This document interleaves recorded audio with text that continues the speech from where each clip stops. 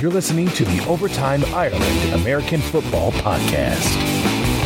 Brought to you in association with OvertimeIreland.com. Now, here's the OTI guys.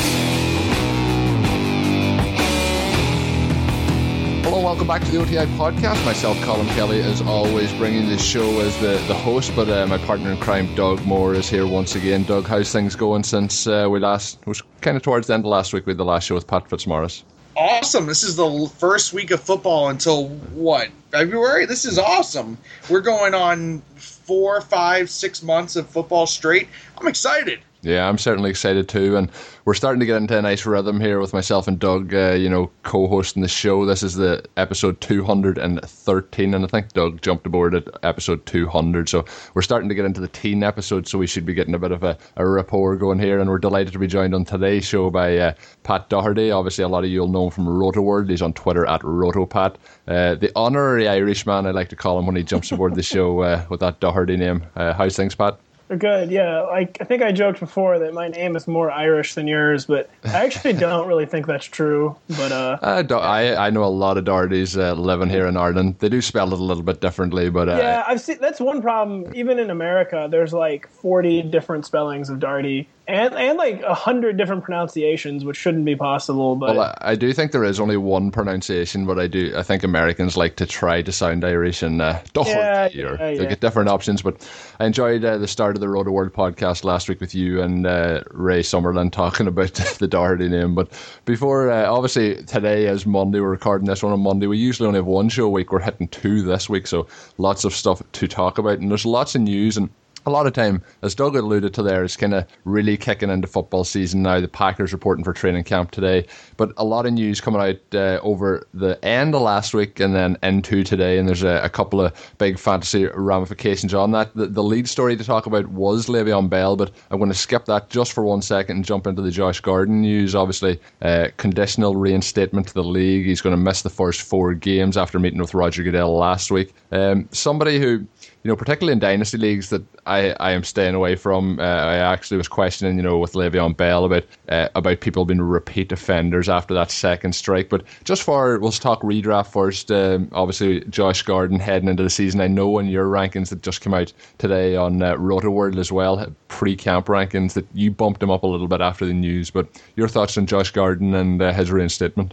yeah, I mean, like you said, clearly the kind of guy you can't trust that he's going to stay out of trouble forever. So in Dynasty, a much dicier proposition. But, in redraft, he's the kind of guy where his price could spiral out of control because he's the kind of thing, he's like the light at the end of the tunnel, the kind of promise that people just love to chase.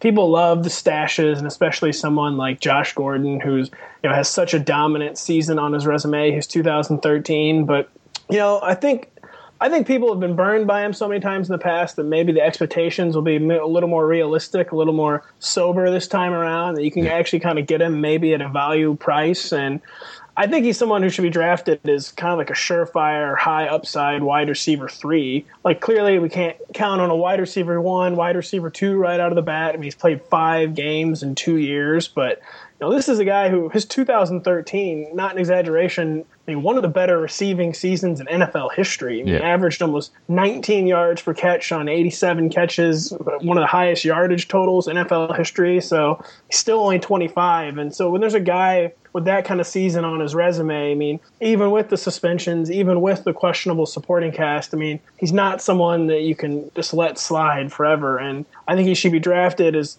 definitely as a kind of a high upside wide receiver 3, and a guy who really, when it's all said and done, could be a wide receiver 1. So, like I said, hopefully the expectations are a little more in check and he doesn't get into like the 4th round of drafts or anything like that. But I think someone who presents a real opportunity in the mid rounds of drafts this year. Yeah, I think there's no doubt about the talent has always been there. We've seen, people talk about, having good quarterback play. He had absolutely nothing that year either when he had such an exceptional year. I think that he missed the first 2 games that season too, coming off a suspension. Yeah, So, absolutely phenomenal player. There's no doubt about that. But I just think when these red flags keep appearing, if we keep going after it, we're going to keep getting burned. And another question I just have for you here here, you have him in that kind of number 32 wide receiver after the news. You're putting him, that's kind of putting him in around the, that kind of 5th round to 6th round range.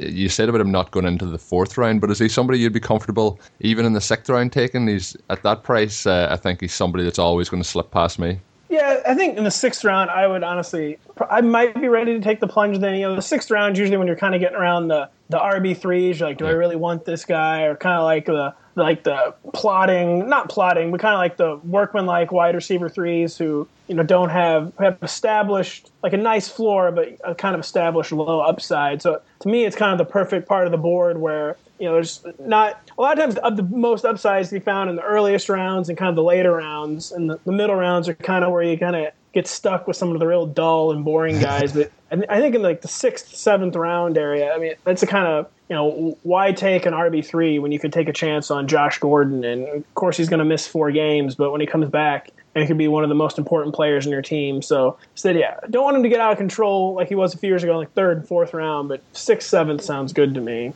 Yeah, I think I'd still be letting him slide, but definitely you're looking at trying to get league winners at that point, and he's definitely going to have a lot more upside if he can deliver than a lot of the other guys in there. We're going to let Doug handle the next one first, and it's Le'Veon Bell. Obviously, the news coming out towards the end of last week after we recorded that he was looking like he was going to have this 4-game ban coming up to start the season. It is his 2nd strike in the NFL drugs policy. It is for several missed tests. He is appealing it. He seems quite confident himself that he's going to get over this suspension and not have to serve it, but it's very, very rare that you see any of these appeals won, and I think again that he is going to miss those first 4 games of the season. Obviously his going from arguably coming in with the injury concerns, is he somebody that he's going in the top 3 prior to this? Are you happy taking him now even in that top 7 to 10 or running back range, Doug? Yeah, in the top 7 to 10, I'd be more than happy to. I'm just concerned that there are going to be people, and it's by all means, hey, you're playing against 11 or 13 other guys potentially that want to take him beforehand. Go right ahead, because I think that, like you mentioned, the injury concern was already there prior. He's coming off a torn MCL, and then he's got this 4-game suspension that is highly unlikely to be turned over. I mean, granted, anything could happen, but we can't count on him playing all 16 games, even if he had a full schedule ahead of him, because just simply he's an injury risk. We've seen him go through several major injuries in the past, and it'll be hard to assure that he'll be ready for that. So there are going to be people that are going to take him in the top 3 just because of upside, and upside-wise, you can't blame him. I don't either. It is an upside pick, but the reality of the situation is he's probably going to miss 4 games. He's probably going to miss 1 to 2 games. Maybe not, but you always have to account for that when it comes to injury. But if he plays 10 games, which I think he only played like 7 or 8 last year, I would say it's still a victory, but I don't know if I'm ready to give him a top 3 pick. I still think that guys like David Johnson, Adrian Peterson, Todd Gurley, David Johnson, I think I already mentioned him, but guys like Ezekiel Elliott, I meant, guys like that I'd rather take just because I think they have a higher chance of even playing 16 games, which we right now know for certain, at least right now, that he's not going to play that. Bell, that is. So, yeah, maybe in the top 7 to 10 range, but you're probably going to still see people take him in the top 5, probably top 7. I'd lean more towards the top 10. Yeah. I wasn't confident taking him just because he had a first-round price tag on him. I try to stay away from running backs in the first round if I can. But, I'm even more afraid of him now just with the suspension. Yeah, I definitely agree with that kind of outlook. Just looking at your rankings that you've up today, Pat, your top 50 running backs, I'm going to go through these. You have Todd Gurley, number 1, then David Johnson, Adrian Peterson, Lamar Miller, Ezekiel Elliott, Doug Martin, C.J. Anderson, then Le'Veon Bell. So you've him slotted in at the 8th position. Is that taking into account that he is going to miss the 4 games, or is that taking into account that there is just that still possibility of it? And then out of your list, the only person that I would slot ahead of him, I would actually slot Mark Ingram up ahead of him there in that range, and I would probably slide him down to 9. But he's somebody with the ban coming up that, it's going to have to be probably getting into that 3rd, 4th turn before I would even start to consider him. I am kind of risk averse when it comes to particularly the NFL drugs policy, just because of the, after that 2nd suspension, there's just so much risk going into that.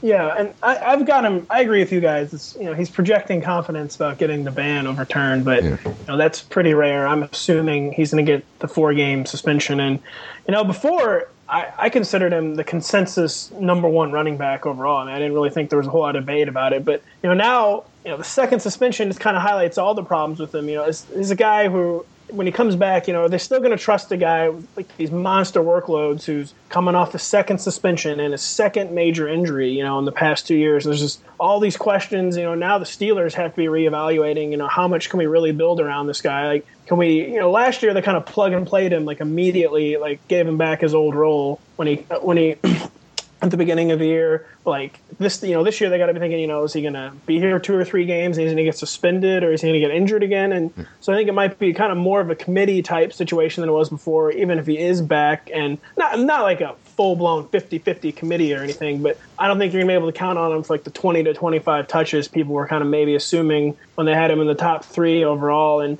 just so much risk, and I think you guys kind of broke it down well. Where like, how much can you really trust Le'Veon Bell at this point? Yeah, and just when we're talking about him, Josh Gordon, the suspension appeals and so on, a lot of people I don't think, particularly in Dynasty football, don't take enough into the effects of being in the drugs policy, because the first step of getting into it is you have to fail at least one test, sometimes multiple tests. Then you meet with, a doctor in the NFL to try and get you help. You're in that system for 90 days. And if you don't get into trouble in those 90 days, whether it's a failed drugs test or show no willingness to cooperate with the system, then you're out of that and you stay out of the system. But once you fail that first test, that's when the trouble begins, because of the repeat tests on more regular occasions. So once you're in it, there can be them issues.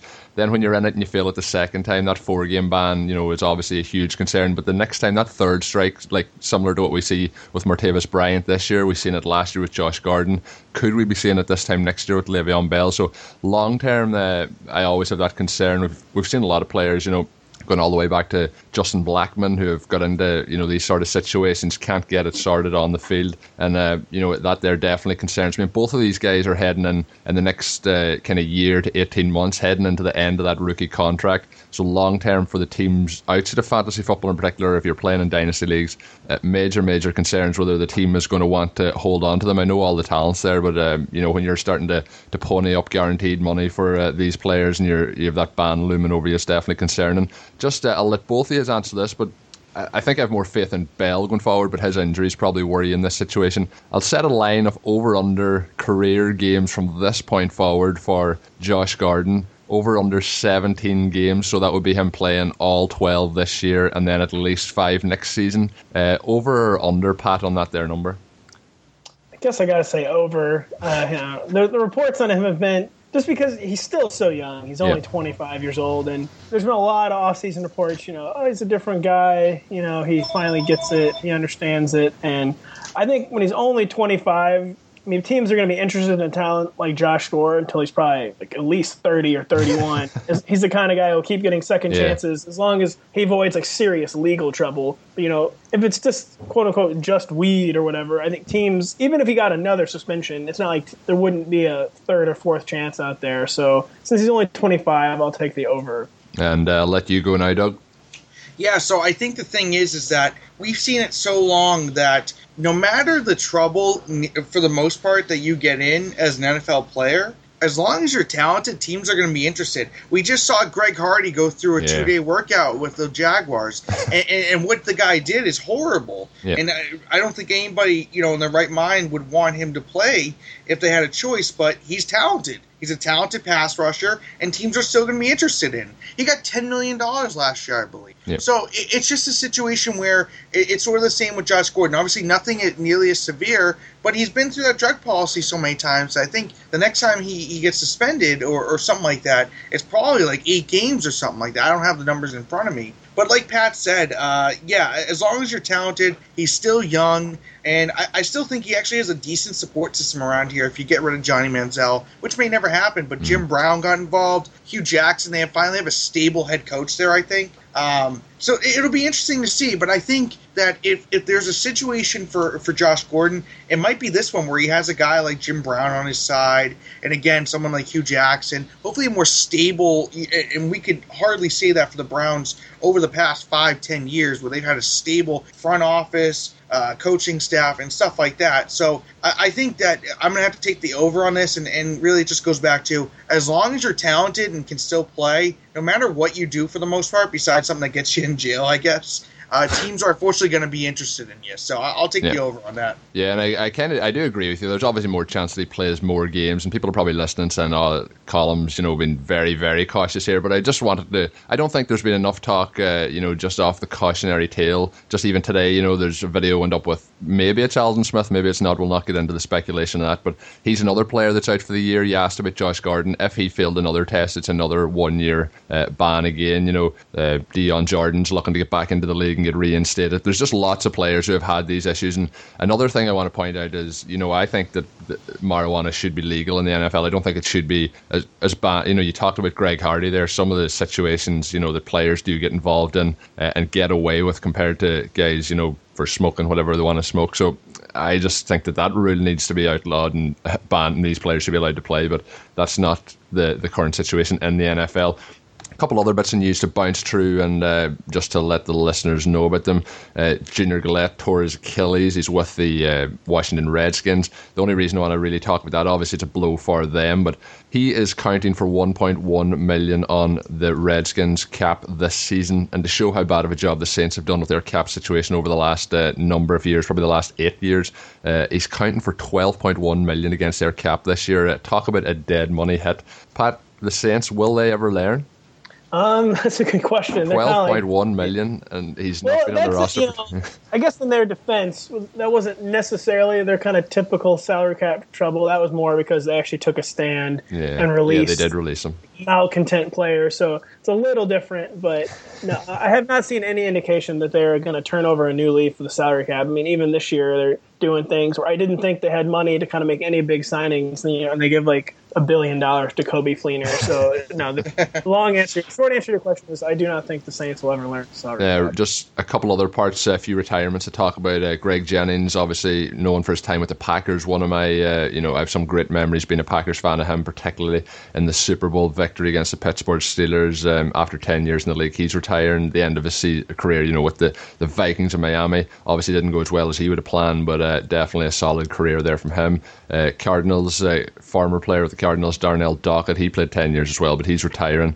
Press conference scheduled on Monday. Obviously, he's stepping away there as well. And Phil Lodeholt, this one probably came as a bit more of a surprise, but his, with the Vikings, his money cut down earlier in the season from in the off-season, $6 million down to $2 million for this season. And, he's coming off that Achilles tear too. So for somebody of his size, tough injury to come back from, and he's missed the last 21 games with a shoulder issue in 2014, and then obviously all last season as well with that Achilles injury. So no real surprise that he's stepping away at this point, I suppose, with all things considered. Next thing, just want to give a plug to, obviously, I did promote it on Twitter over the weekend. NFL Euroshop are giving us a 10% discount code for all merchandise on there. So if you're looking for some merchandise heading into the season, want to get some of your favourite team's gear, of course, you can do that with NFL Shop Europe. Unfortunately, the code was meant to be here for me to give out to all the listeners on today's show, but it will be given out tomorrow on Twitter and, of course, then on the show later in the week. So don't miss out on that opportunity. And of course, we're all here on the show to talk NFC West after all that news. It didn't look like there was going to be much news when I started to plan this show, and the news really did take over this week. But getting into the NFC West, and I'm going to let Pat, as he is the guest, jump aboard the first team. Going with the division winners, it is the Cardinals. From a fantasy football perspective, obviously the wide receivers here, all three of them kind of grouped in a very, very similar range, and I would say the top wide receiver core in the league. Which one off the tree at their value at the moment would you want in 2016? It's hard to argue with Michael Floyd at the wide receiver 25, 26 type range. Basically last year when he was healthy, he got 100 yards. Basically, got 100 yards every time he was healthy last year. So I think it's a pretty fair price for him. But for me, John Brown is the guy. He's going as like the wide receiver 30. Had a really explosive year last year. I've heard some good arguments, especially from Raymond Summerlin at Roto-World, who I work with, that could have a hard time matching last year's efficiency. But when I watch John Brown, I see a guy who sometimes looks like Antonio Brown of how crisp his routes are, and sometimes almost looks like a poor man's Odell Beckham to me, with this kind of combo inside-outside game, just pure natural explosiveness. And if I'm picking a receiver this year to kind of go from like the second tier, kind of like mid-range wide receiver 2, wide receiver 3 range, maybe up to the high-end wide receiver 2, maybe even wide receiver 1 range, I think John Brown's as good a bet as any. Larry Fitzgerald's there to kind of steal away targets from Floyd and John Brown, but he was kind of almost used as, not to be dramatic, but kind of like a tight end down the stretch last year, and needed him to block a lot more and kind of clear out space over the middle of the field. Averaged only like 8 or 9 yards per catch in the second half of the season. So, yeah, I'm really bullish on both Floyd and John Brown, but if I got to choose one, John Brown as the wide receiver 30 is an absolute steal to me. Yeah, you mentioned there as well, Fitzgerald kind of playing a bit more of a tight end role. He really seemed to relish that blocking role down the stretch, and he has to be, in my opinion, in the top 2 or 3 blocking wide receivers in the NFL the way he finished last year. But you mentioned there, you did say that John Brown was the guy, and I think you meant the guy that you want. He, in my opinion, is the guy in that team. And although Floyd is very, very talented, more of your typical number 1 wide receiver, I was listening to you on the podcast, as I mentioned, the Road to World podcast, and I was nodding along as you were making those comparisons. I definitely agree with everything you've said there, and he's the guy that I would be going for too, and particularly when he's going that little bit after as well in the draft, a couple of picks later, you're looking around that mid to late 5th round, early 6th round kind of pick range. So Doug, are you going a different road, or are you jumping aboard with both of us on the John Brown train? Yeah, no, I mean, I've done recent mock drafts. I've done some of the mock draft army with Howard Bender of Fantasy Alarm. And what I'm seeing is, especially in leagues where even you have to start 3 wide receivers, I'm still able to get John Brown as my number 3 wide receiver, and I love it. And like Pat said, getting him at the wide receiver 30, so in a wide receiver 3 sort of role, that could be a steal, because I think that he is the guy. Like Pat said, I can't really add much more to it. I think Fitzgerald will still be the number 2 guy for them. I don't see Floyd really having as big of a role as Fitzgerald does. And we saw that last year. Obviously, Floyd had a horrible hand/fingers injury, which I don't even want to talk about. But, it's a situation where I totally agree with Pat. I think we talked about this a few weeks ago, a little bit, not as in depth. But I would say that definitely John Brown is the guy out of the 3 that I think will be the best Cardinals wide receiver this year in fantasy. And like Pat said, if you're getting him at wide receiver 30, that's a steal, and I would take that 10 times out of 10. Yeah, and just there, obviously, you kind of mentioned them that you thought that Floyd would be the 3rd option in that. I think when we come to the end of the season, I think we're going to see that it'll be Brown and then Floyd and then Fitzgerald. I think Fitzgerald will start to get another step back, and I think in PPR leagues, I still think he'll be a big player, but when you're looking at he'll be getting a lot more shorter catches, shorter routes, kind of getting into that kind of slot receiver, that maybe tight end kind of similar role that you kind of alluded to. And there isn't much at the tight end position. I don't know if there's any that you, out of these guys, that you want to bring up. Any Cardinals tight end options, or are we skipping that and getting straight to Mr. David Johnson? Yeah, I don't think we need to talk about Jermaine Gresham in 2016. I don't think so either. And I was just real quick. I agree with Colin. I think Larry's going to it's kind of sad, but I think he'll kind of be a distant 3rd in terms of fantasy. I'm going to have to take umbrage with Doug there. But I will agree with Doug that, Doug said he's been getting John Brown as his 3rd wide receiver in all leagues. And, I've been doing a few MFL 10s, MFL 25s, and can confirm. And so even in a best ball league, I've been able to get John Brown as my 3rd wide receiver, which to me is just free money. So, yeah, I mean, and, that might change because I get the feeling we're not going to be the only people hyping John Brown but you can get him as your wide receiver 3. You need to do it. Yeah, it's every time I listen to a podcast and I hear somebody talking about players that I think are undervalued, I keep thinking, let's just stay quiet on that player. But I guess we'll bring it up. Then we're getting on to David Johnson, obviously somebody who's really ramped up the boards, finished the season strong last year, obviously.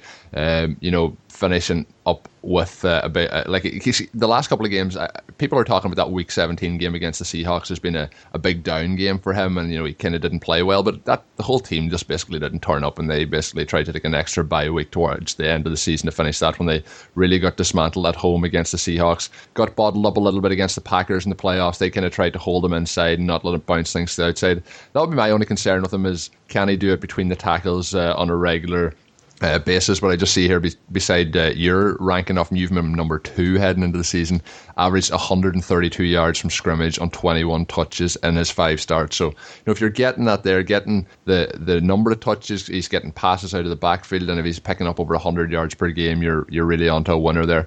Number 2, I know there's a lot of shuffling around with the running backs at the moment with Le'Veon Bell and so on, but is he somebody you're happy to just go with that number 2 pick? If he's kind of going that kind of 9, 10, 11 spot at the end of the first round and redraft? Wouldn't say necessarily happy, but to me, David Johnson, me having a number 2, kind of just speaks to what is becoming kind of like the normal uncertainty at running back, where, we learned last year, when you draft a guy that high based on only 1 year, like a guy like Jeremy Hill, really we're drafting Monte Ball. Yeah, we're drafting David Johnson super high based on only like 6 or 7 games. But, he's playing for a coach who's always loved kind of 3-down foundational backs. Last year they played around a little more with the committee, but once David Johnson got that starting job, he was kind of a very classic 3-down Bruce Arians back, and there were a lot of questions about if he could run between the tackles, like you said. But to me, he ran with a lot of authority. I think he ran kind of the necessary violence and anger, and maybe did wear down a little bit at the end of the year. But he's a rookie, and like you said, that Week 17 game, the Cardinals didn't try. Yeah, they phoned it in. And the Cardinals' offense, the whole final like 4 to 6 weeks of the season, kind of looked like in a funk as Carson Palmer, I think, was playing through a finger injury. But I think to me he looks like the classic kind of 3-down Bruce Arians back. And I wish I had more than 6 or 7 games to go on, but running back is just such a jumbled mess, and guys that have David Johnson's kind of role are so rare these days that I think you got to take the plunge. Yeah, and obviously, with Bruce Arians being involved, I don't know if you've seen All or Nothing, but there was a lot of interesting stuff to look behind the scenes in that situation. And you mentioned there as well, Carson Palmer obviously had the finger injury towards the end of the season, was really struggling when you see the behind-the-scenes footage of how much trouble he was going through in Toronto. But looking now, Doug, at Carson Palmer heading into the season, he was very, very productive last season. We're looking at the wide receivers he has at his disposal. We're looking at the running back situation. You can even throw Chris Johnson in there, if you're looking to add him in. Andre Ellington, somebody who probably this time last year people were quite high on, but got injured again and fell away last season. But when you're looking at what you've got with him, 11 out of his 16 games last year turned into multiple touchdown games. Age and injury history are probably a concern. He's 36 years old, but he's going at the minute. It was kind of in around the 6th quarterback off the board, and if he stays healthy for the season, and if there's a lot of ifs going to be said here, but if his playmakers stay healthy, I can't really see him finishing lower than the 6th quarterback overall in fantasy this year. Is he somebody that you would be happy to have as your starting quarterback for the entire 2016 season? Not with where he's being picked right now. I think he's going to be a very solid fantasy quarterback, but I'm not so sure I would take him in the top 8. Now, granted, looking at the second half of last season, he finishes the 14th best quarterback. Yep. Now, granted, you could contribute a few things to that. The finger injury. We don't know how severe it was and how much it can affect a quarterback when he's throwing. I was never a quarterback. I was a lineman in high school. So, but I think that there's a little bit. I think there's a little bit of concern when you think about it. Yes, he does. He has the age on against him. I think that even though he has all the weapons, I'm not so sure that they're going to have to rely on him. Obviously, they're not going to have to pass the ball, I don't think, 50 times a game, as opposed to a team like the Browns who are always going to be down, because Arizona boasts one of the best defenses, if not the best defense in the league.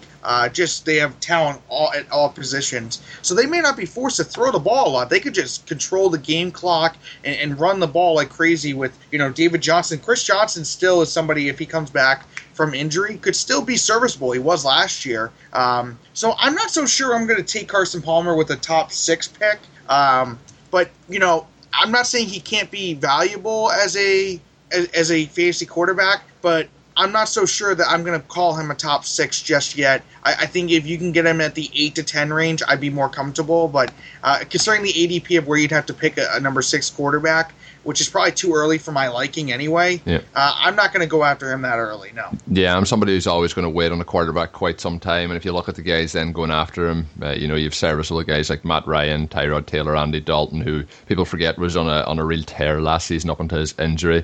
He was an MVP. Then Kirk Cousins, Tony Romo, Derek Carr, Phillip Rivers, Eli Manning. So there's lots of options later on. So I think I'd be sitting and waiting. What about you, Pat? Sitting and waiting on a quarterback, or would you be going that early for one? Yeah, I'm always sitting and waiting too. Yeah. And I agree with Doug where Carson Palmer's being overdrafted right now. I'm much more comfortable with him kind of in the QB 9 to 12 range. His injury history has kind of run the gamut in recent years where obviously he had the severe ACL, then he had kind of the strange nebulous nerve issue, held him out for a few games. Yeah. Then even a little thing, then like a finger, and he's just such a statue in the pocket that he's going to get hit. Yeah, it can kind of be an injury waiting to happen. So, which maybe should cool how hot I am on John Brown. Now I'm talking about how scared I am, Carson Palmer. But yeah, he plays. If you told me today he was going to play all 16 games, I'd probably be pretty comfortable with him as like the QB7 or QB8. But not knowing what his future has in store, I'd say I'm much more comfortable with Carson Palmer in the QB 9 to 12 range. Yeah, I said he was going number 6, and I said I thought he would finish around that range. I think you're looking at him between kind of 6 and 9 when the season ends, in that range of quarterback outcome. And I'm always looking for somebody who's going to outperform where you draft them. And if you draft him as QB6 and he finishes QB6 or 7, you're not getting any value there. So I'm definitely waiting at that point. On to the Seattle Seahawks. Obviously, there's an interesting situation going on with them, with the end of the kind of 2 split seasons last year. Almost started off in their usual run-heavy situation, but then Graham got injured. Marshawn Lynch was injured, and they started to go a lot more pass-heavy. So looking into it this season, I'm really going to just open the floor here to Pat, obviously give him his option. Looking at it, are you looking to go and avoid all the running backs here and just get either Russell Wilson or a pass catcher, or who would you target out of the entire Seattle Seahawks offense? Well, I guess if I could choose one, it would be Russell Wilson, who last year threw for a new career high in yards by over 500 and didn't lose any of his efficiency. Actually got more efficient and kind of realized his dual threat destiny last year. It was just a wrecking ball down the stretch. If Cam didn't have the season he had, we'd all be talking about Russell Wilson right now. Yeah, that's 100% true. Yeah, he averaged almost 30 fantasy points per game in the second half of the season. So if I had to choose one Seahawk, I'm definitely choosing Russell Wilson. But Thomas Rawls was a guy I was super excited about. Down the stretch. Anytime an undrafted rookie can average over 5.5 yards per carry and have a few 150-yard games, you really got to take notice. But then he suffered, seemingly one of the most serious injuries he could have suffered. The way they talked about him all offseason, went from being kind of what was viewed as the kind of a normal, quote-unquote, ankle injury to something that might have held him out for week 1. And, then the draft kind of speaks for itself. They drafted 3 running backs, and kind of said this on the Roto-World podcast last week too, but, they drafted a running back almost every style, kind of a scat back, an Alex Collins, an early down grinder, and then, of course, the third down back and CJ Procise. And so to me, Thomas Rawls went from a guy who I was going to be super excited about, kind of maybe a dark horse first rounder, to now someone that kind of more like a 3rd or 4th round dice roll to me, where there's still some upside, and a lot of upside in an offense that's traditionally been run first for him, and they're claiming will be run first. But Seattle Seahawks are still going to run the ball, but I think they're going to be much more basically as pass happy as they've been during the Russell Wilson era. That's kind of by the nature of their personnel. They got the injured running back, and they've got 3 other running backs, and then they've got a really great 3 wide receiver set, and Tyler Lockett, Doug Baldwin, and Jermaine Kearse. So I just think by virtue of all that, they're going to have to be more pass happy, and Russell Wilson has proven he can handle it. So yeah, Russell Wilson, I'm all aboard this year. Thomas Rawls, I am cautiously optimistic if the price is right. Yeah, you mentioned Russell Wilson, and I mentioned as well that I'm usually waiting on a quarterback, but Wilson's starting to go at that start of the 5th round, early 5th round. But if he was to start to slide, and I was picking towards the late 5th round, if he was there, I'd be really, really tempted, because as I mentioned, he just had a phenomenal season, particularly down towards the end of it. And I think if Cam Newton hadn't had that season that he had, we'd all be starting to talk about Russell Wilson, and he's the 5th quarterback going off the board in most leagues. So Doug, any of the Seahawks that you're particularly interested in you want to add to there? Yeah, so one guy I don't think we talked about enough, and granted, the sort of streak that he went on at the end of last season is pretty unsustainable, but Doug Baldwin is a guy I'm really interested in, especially considering his ADP. So I'm looking at my fantasy league right now. I'm looking at MFL right now, in redraft league, so you could say best ball, but he's going as the 26th wide receiver right now, which is behind guys like Jordan Matthews and Kelvin Benjamin. And I can't agree with that. because I think that he's the number one option in a team that's not going to necessarily go pass happy, but it's going to go more towards the pass, not as run heavy as they used to be, because simply put, they didn't have a lot of weapons in years past. Now, granted, Doug Baldwin's been there, but he's really emerged after being an undrafted free agent out of Stanford. He just signed a big extension this offseason, and going in the high-end wide receiver 3 range when he finished, I think he's a top 10 wide receiver last year. Granted, again, the streak that he went on was kind of hard to sustain again this year, but I still think he has value there. I still think that they're going to be in a position where they're going to be able to throw it a lot and run it a lot. And I think that Doug Baldwin's still the unquestioned number one guy in this offense in terms of passing offense, especially with Jimmy Graham. Who knows when he's going to come back. He's coming off the same injury that Victor Cruz has, which took him a year and a half to recover from, if he ever even recovers. So it'll be interesting to see. But getting him outside of the top 25, I love that value there. And then when you look at it, Tyler Lockett's only going 3 slots later than him. That might be a little overvalued. Simply because even though I love his talent, I still think he's going to be the number 2 guy, and he may not have as big of a role as people think, despite how well he did. So if there's a guy I'm liking on the Seattle Seahawks team, it's going to be Doug Baldwin at his ADP right now. I think it was number 14 overall. I think he finished last year, and you mentioned he's going 27th at the wide receiver position. I think there is value there. I don't think he's going to get anywhere near what he did last year. I think he finished with 14 touchdowns on the year as well, just off the top. He went he had 10 touchdowns in 6 games. Yeah, so that's very unsustainable, and now there is going to be that other option there as well with Lockett. Lockett's somebody I've picked up in a number of drafts this year. I've picked him up to be the wide receiver 3, and I think that is good value. I think since Matt Harmon talked about him on Reception Perception a few weeks ago, he's really took a couple of round bump as well. But out of that, I do have to agree with you. Just want to ask Pat before we jump on to the next team. When we're on the situation of Jimmy Graham, completely ignoring him this year, or just waiting to see what happens maybe in camp? He's somebody that I think that they're talking very positively coming off this Achilles. Off the patella tendon. I was very worried about it, but seems like they seem to be quite positive heading into the season. I mean, as Doug alluded to, it's about as serious of an injury as an NFL player can suffer. So major red flag. But they're talking like he's going to be ready for week 1, which to me, I'm not really seeing how that's possible. But it is Jimmy Graham, and if he's actually going to be ready for week 1, he's kind of going to the tight end 12 to 14 range, and so I'm not really sure I'm going with this answer, because he's in the 12 to 14 range, which to me, if he's ready for week 1, is probably just about right. Yeah. So no, I do agree. And you mentioned as well that they're talking, and I said they're very positive. You said they're talking that he's going to be ready for week 1. Well, if you go back to this time last year, the Giants were very optimistic that Victor Cruz was going to be ready for week 1 too, and we all know how that ended up with his 0 snaps in the entire season.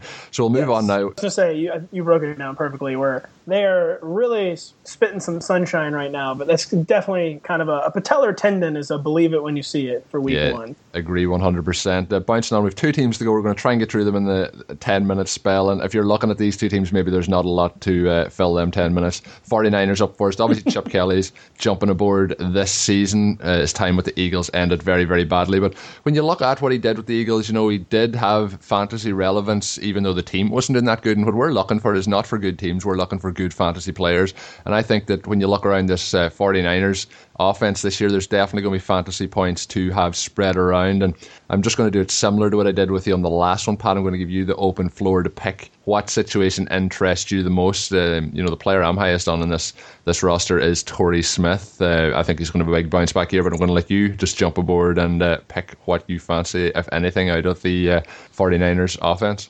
Yeah, I mean, I used to be a Chip Kelly fanboy, but as he's overextended himself so much as a general manager, it's kind of thing where he's been so bad as a GM, it kind of started making me question his coaching. Is this guy actually as smart as I think he was? And last year, that offense, the offense was on a steady downward trajectory all 3 years when he was in Philadelphia, and now he's got a 49ers offense that I think is probably less talented in every position group than the 2015 Eagles were. Maybe the running back situation's a little better, but for a guy who I used to love so much and who probably still is a legitimate offensive genius, this maybe has just gotten too full of himself or something. I don't know, but if I have to pick anyone, I'm still going to pick Carlos Hyde. He was one of my favorite players to watch last year before he kind of got hurt. Well, not kind of, before he got hurt and started playing hurt. But he's a guy, he runs with such authority, but he's in an awful offense. The game script's going to be horrible all year, and he's got a pretty questionable injury history. So if there's one 49er,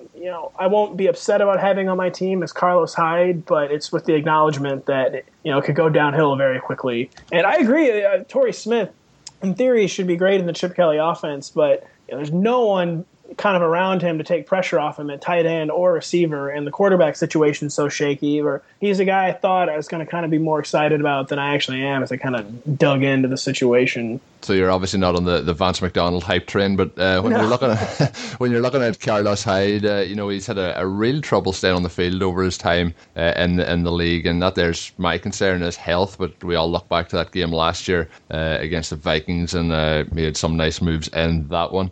But I think that was one of the best Week 1 Mirage games of all time. Looking back, we all thought that the Vikings were going to be absolutely terrible. They win the division, and we thought that the 49ers had something to offer, and we know how that train wreck ended. But Doug, who have you got on the 49ers? Anyone excited about this season? Yeah, the one guy I'm probably excited about the most would probably be Carlos Hyde.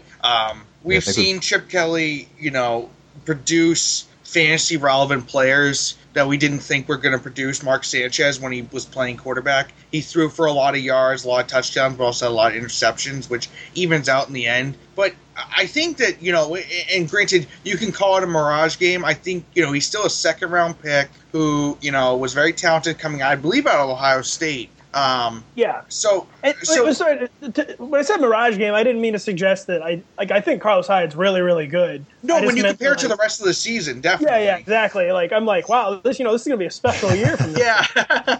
And I took a bet that he was gonna finish outside the top 20 last year, and he did because of how much he missed with that foot injury, I believe it was. So it's really interesting to see. But and like you said, game script is definitely going to dictate it. But I think they're going to run enough plays that they're still going to be able to make a running back relevant. Now, granted, it may be hard behind this offensive line because it is one of the shallower offensive lines in the league. But I guess if there's one bit of good news, granted, we just saw that Anthony Davis is coming out of retirement, or at least he submitted his papers to come out. I'm still skeptical he's going to be with the team, but that would be an upgrade over what they have right now with, I think it's Eric Pierce right now.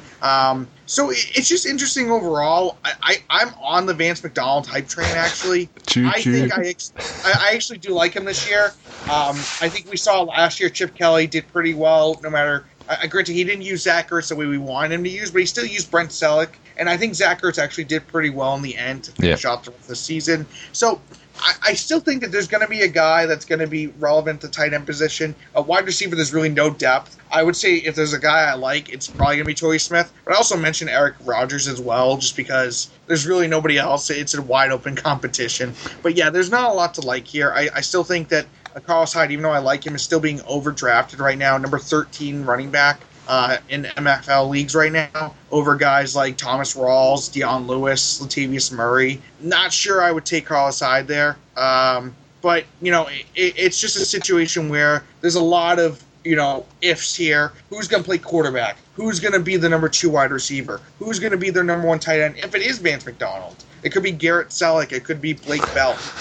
So it's just a lot of ifs. This team is not going to do that well, I think, when you have a league or even a division where you have Arizona and Seattle in the same one. Yeah. But I still think with Chip Kelly there, they're going to run enough plays, high volume offense, where they're gonna make someone relevant. I would say it's probably going to be Hyde, but I don't like his price tag right now. Yeah, I agree. I think that's the same situation. The quarterback battle obviously going on at the minute, Kaepernick and Gabbard. I think it's just, let's see how that plays out. They may be somebody to pick up off the waiver wire if you're streaming, week in, week out, maybe later in the season when it starts to become a little bit more clear. I wouldn't be going with either of those two guys. The only other running back really that you'd be looking at, Sean Drone, who had nice spot starts last year towards the end of the season, but somebody who obviously, if Carlos Hyde is healthy, isn't going to get many rushes or targets, I don't think. If you're looking then, DeAndre Smelter, Quentin Patton and Bruce Ellington are behind Torrey Smith, but Smith, as I mentioned, is going wide receiver 44 off the board in the 9th round, so I think I would expect him.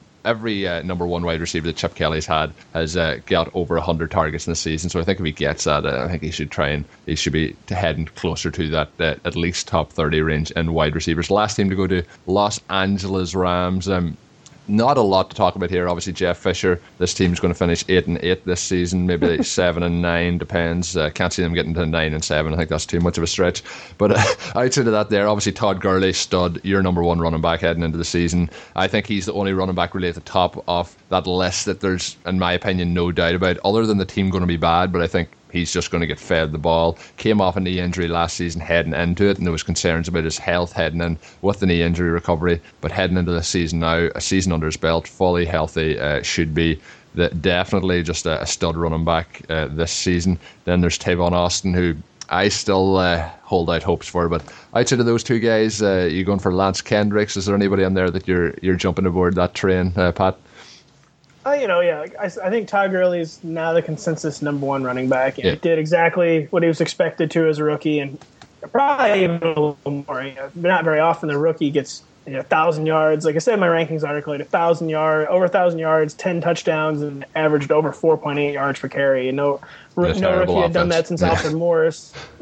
And a terrible offense. The offense will be slightly better this year, I think. And like Tavon Austin, has kind of been one of the fantasy punching bag for years and years and years, but was quietly top 30 in both standard and PPR last year. And it seems like they've kind of finally figured out how to best utilize him. And he's another guy where you can probably get him 35, 36 range. I think he could pretty easily overperform that. So Tavon Austin is kind of, if I was talking about any Ram under the radar, it's kind of hard for it to be a former number 8 overall pick. But I'd say Tavon Austin still goes a little bit under the radar. Yeah, definitely agree with you there. When you're looking at Austin, my problem with him is, and I own him in some leagues last year, I own him in Dynasty leagues from when he came out in the draft. And he's a player who, there was games last year where he had, 22, 23 points, and there's games where he has 1.5 points. You're trying to he's definitely a best ball style player, and if you put him in your lineup at a spot start and he hits for you, you're loving it. But if you put him in one of those week 3, he gets nothing. It's just a bad week for you. Doug, any of the guys in LA still in St. Louis? It still stings around here. Yeah, I know Pat's in St. Louis, so I was trying to avoid that. I'm sorry. I know it's a rough subject. I don't know what that's like, but. No, there's just not much to like here. I think besides Gurley, it's really a toss-up. I don't think there's another situation. The only reason why I think David Johnson, and I'll say this, I think David Johnson will have a better year than Todd Gurley. And it's hard to say that because we see more out of Todd Gurley than we saw out of David Johnson, arguably. Todd Gurley came back from the ACL tear and just tore it up, I guess, for a lack of a better term. But I think the things that Todd Gurley doesn't have is he doesn't have as good of a defense as the Cardinals. I think it's fair to say that the Cardinals have a better defense than the Rams. They don't have as good of an offensive line as the Cardinals do, and they don't have as good of an offensive playmaking system. Where when I say that, I mean quarterback, where you have a rookie coming in there who knows how he's going to do, and there's no wide receivers. There's nothing to be scared about this passing offense, so you know that the way that the Rams are most likely going to get points is by running the ball, because I don't think you're going to expect much out of their passing game. I think you'd be crazy to, and I think it hurts because, again, you're in a division where you're facing Arizona and Seattle twice a year. I'm not saying the 49ers are that tough because they used to be, but they're not anymore. But still, I think it's just a situation where, yes, Todd Gurley is going to be a top 5 running back if healthy, but I think that the upside that a guy like David Johnson does with the supporting cast around them, I think is a little bit better. But yeah, just to summarize, I guess, for talking too long as I always do, is Todd Gurley is the only fantasy relevant guy I would say right now, besides maybe Tavon Austin barely in fantasy leagues this year. I think when you talk about the Rams as well, you mentioned them not having as good a defense as the Cardinals. I think if you look at the back end of the defense, maybe there's some worries about, but the front 7, I think, is up there in the top 5 in the league. No, definitely, it's a very good defense. I would actually agree with Colin. The Rams, the Rams defense, as someone who lives in St. Louis, has a tendency to be overrated, but it could actually kind of be a really good defense this year. I think I'm not saying it's not a good defense. I'm just saying when you look at Arizona, where it's solid at all 11 positions almost, compared to the Rams, who may have a really good front 7, but have a really shaky secondary, I think that they have a better overall defense. Now, in terms of playmakers, who knows? but I still think there's a better overall defense in Arizona. But don't get me wrong, I think this has a really good defense. The Rams do. We'll let you have your moment then, Doug, and we'll let you off the hook on that one. But I think with Todd Gurley, we could be seeing something similar to when Peterson started. It was with the Vikings and those them years. I know we talked about Blaine Gabbert with the 49ers, but he was there and there was really nothing else happening on offense, and it was just fed through Peterson. And I think Gurley is a talented enough running back that he can just make it work getting through there. We seen him last year playing against the Seahawks, the Cardinals, and he still got points on the board and was very, very impressive. I think that you could work it both ways, and we can paint a picture whatever way we like to paint it, but I think that maybe we'll have to have some sort of a little bet, Doug, between me and you, because I'm taking Todd Gurley to have a better season than David Johnson, but we'll see what happens there. Obviously, to finish up, Pat's on Twitter. It's at RotoPat. Definitely worth following him there. A lot of fun tweets, a lot of interesting tweets, not always football related, but always a lot of fun. His work is up on rotoworld.com. I mentioned the pre-draft rankings went up today. Definitely do check them out. Obviously, the podcast is on iTunes, it's on Stitcher, it's on all the good ways. Keep spreading the word of the podcast. If it's your first time listening, maybe you came through because you heard Pat was on the show, hit that subscribe button if you enjoyed what you heard. I mentioned earlier that NFL Euroshop promo code, that will be on Twitter tomorrow at Overtime Ireland, so do get yourself some bargains there. Get 10% off on all the products on their site. And out of that, that's usually all the promos done out of the way. Thanks to both the guys for coming on. I mentioned I'm on Twitter at Overtime Ireland. Doug's on Twitter at DMoore NFL. Check out all the articles he writes for the about 400 sites that he's working for at the moment. But 300. Until we're back, I was about to say until we're back next week. We're back. It'll either come out, it's been recorded Wednesday, it'll either be out Wednesday or Thursday. Mike Clay of ESPN. So two solid guests as the list of good guests continues here in the podcast. Thanks once again, Pat, for jumping aboard the show. No, definitely my pleasure, and helps me. I feel like I'm back at home 6 generations ago or whatever. Been in America a while, but of course, until we're back later in the week, have a good one. Thank you for listening to the Overtime Ireland American Football Podcast. Please follow us on Twitter at Overtime Ireland. Check out OvertimeIreland.com and continue to spread the word. This has been an Overtime Ireland production.